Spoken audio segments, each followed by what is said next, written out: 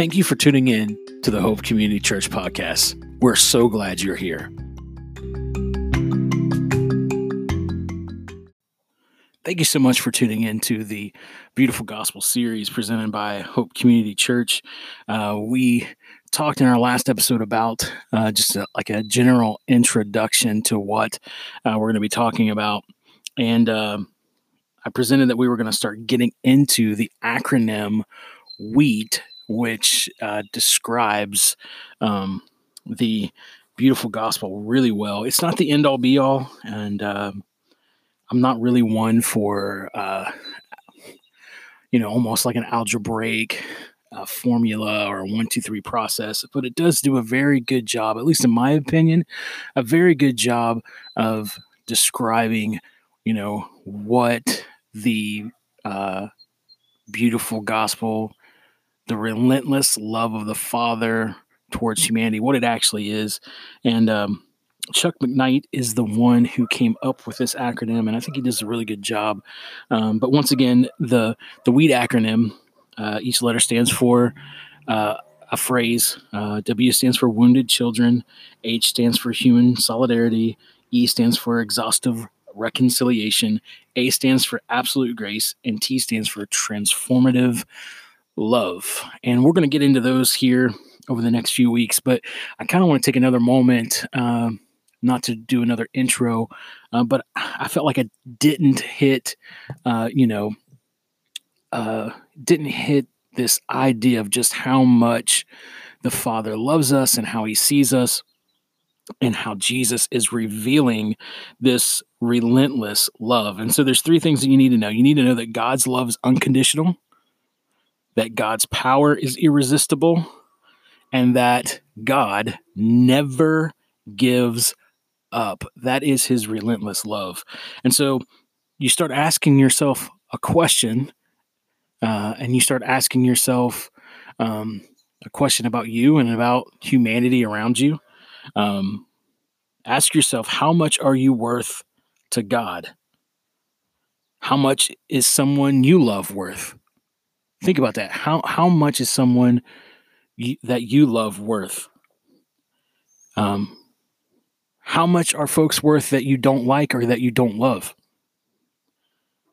And so when you think about those things, how much is someone worth who God loves? How much does he love them? And so we have to understand that in the eyes of God, all humanity is priceless. And the reason why is because that's who God is. God is love.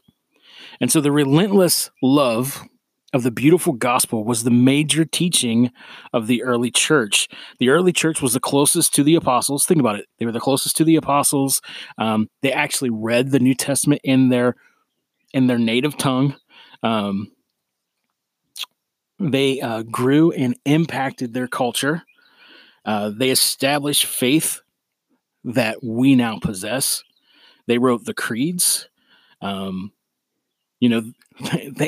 turned their whole world upside down outside of 5 or 6 years. It's amazing. And so this idea of relentless love, the beautiful gospel, that God sees all of humanity as priceless, that is really the basis of what the church was presenting for the first 500 years of its existence. There were 6 centers of Christianity back then: Alexandria, Caesarea, Antioch, and Eastern Syria. All of them were teaching this idea of God's relentless love, of this beautiful gospel.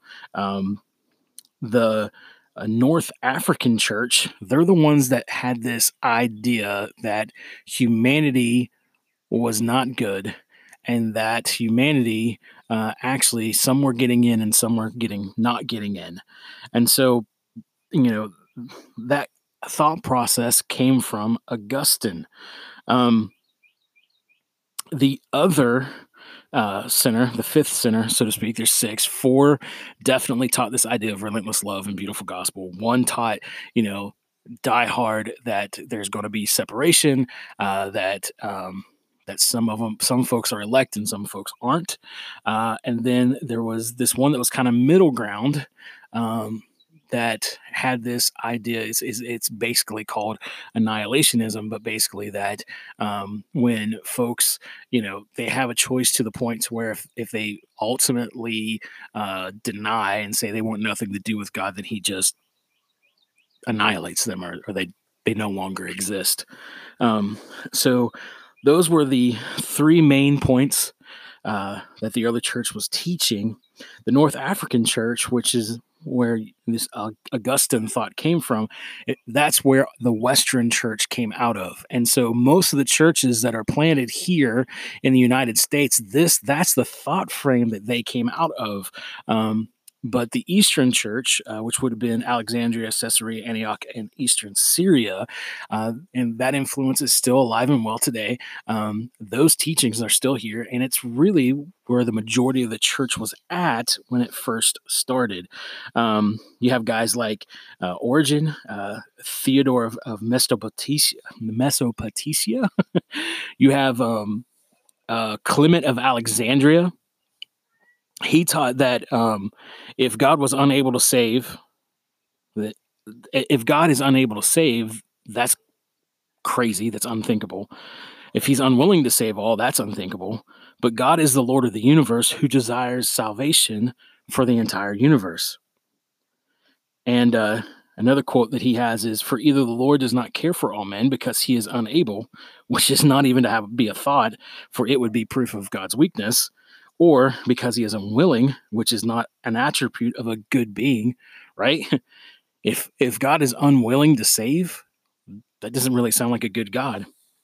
Or he does not care for all of humanity or all of the universe, and that's not befitting for who we call the Lord.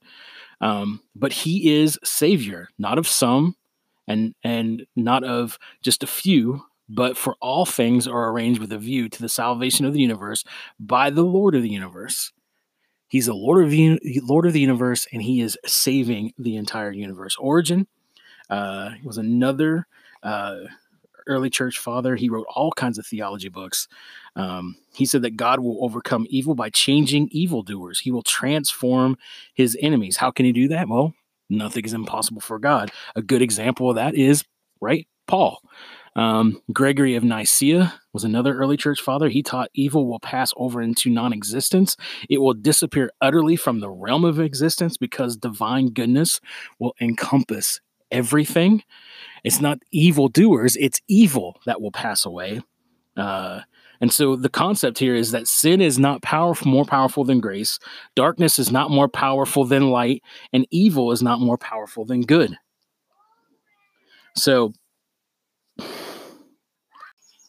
one of the early church symbols is the fish symbol. Maybe you've seen them on the back of a car or somewhere, and we kind of overplay that, or we, don't really understand the meaning behind that symbol. It's called an ichthus, and normally you'll see the fish, and then inside you'll have IXOYE, and it's not necessarily our alphabet that's there. That's the Greek alphabet. But that symbol is a picture of the beautiful gospel of God's relentless love. It means Jesus Christ, God's Son, Savior of the world. And that phrase and that symbol literally transformed the entire Roman Empire.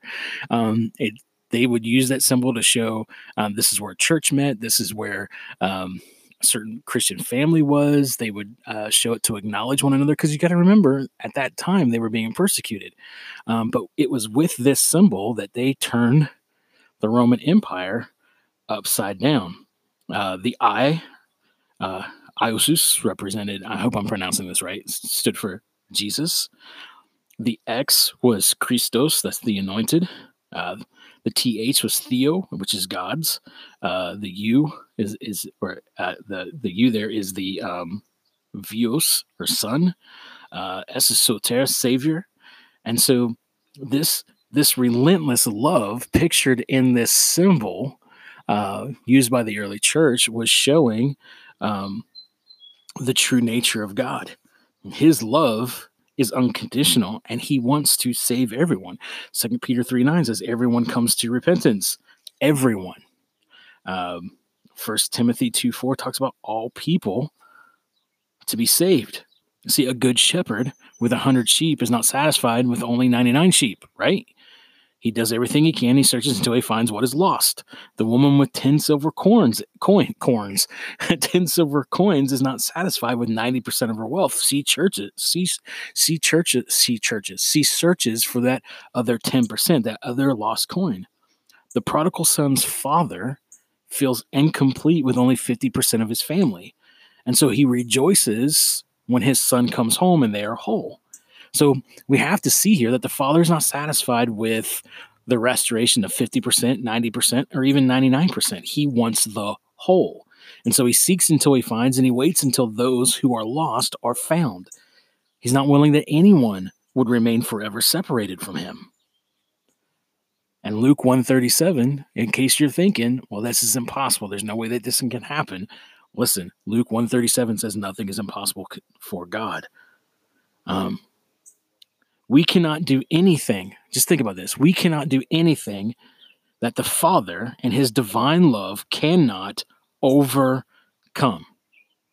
We have free will, but there's nothing that we can do to contradict his power and his love that he cannot overcome to get to us.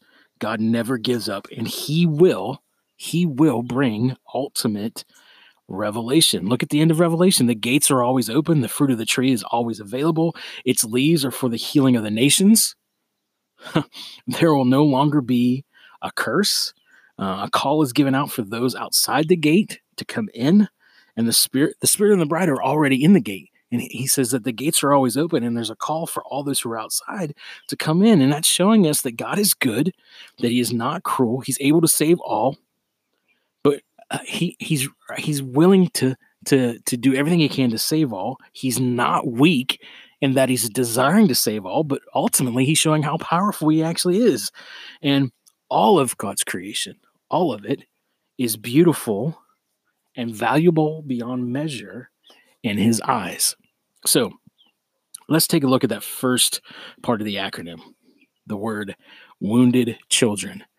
And I think from looking at some of that description of relentless love, that we would understand that God is not afraid to get a little dirty.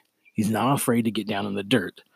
And he's not afraid to get down to his children that are broken. So the God that Jesus reveals, this is where we're going. The God that Jesus revealed, God is perfectly revealed in Jesus. John 1:1, in the beginning, the Word, the Logos, already existed. The Word was with God, and the Word was God. Jesus is the expression of the Father. He's what God has to say. He is God's mind made up. In John 14:9, Jesus said, "Whoever has seen me has seen the Father." In Colossians 1:15-17, Paul goes on to say that Jesus is the image of the invisible God. So that's the beginning of this good news. Jesus reveals who the Father really is, and Jesus is he's not a broken picture, but he's a consistent picture of the Father. If you take Jesus out of this picture, what we're given is a fractured view of the Father. So we have to see God through Jesus, and if what we see contradicts Jesus and what's revealed through Jesus, then we're not really seeing who the Father is. We're actually seeing a man-made image of the Father. So at the Transfiguration, this is Matthew 17, Mark 9, Luke 9. There's this picture here where Moses is here, and you've got Elijah, and then there's Jesus. And there's a few disciples there, and Peter looks and he goes, "Let's make tents for all three, and let's honor all of them." But the Father speaks and says, "This is my son." All right, there's three guys on the side of the hill, Moses, Elijah, and Jesus. The Father speaks and said, "This is my son, my chosen one. Listen to him." And then Moses and Elijah disappear, and now Jesus remains. So think about that for a second. You have Moses. Moses normally represented the Old Testament law. Elijah normally represented the Old Testament prophets, right? They're there with Jesus.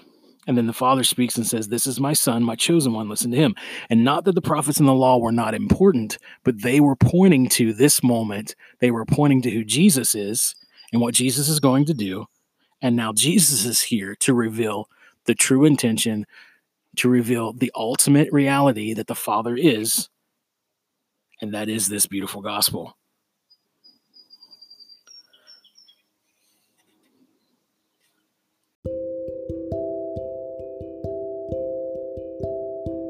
Hey, thank you for tuning in.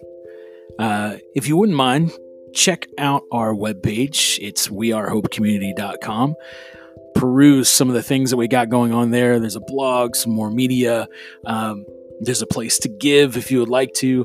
You can check out some other services that we have got. But more importantly, we'd love to hear from you. And there's a place where you can just write a question, shoot us an email, whatever. We'd love to hear from you. You can also check out our Facebook page and our Instagram. You can connect with us through those as well. But thank you so much for tuning in today. And remember that you are valuable beyond measure.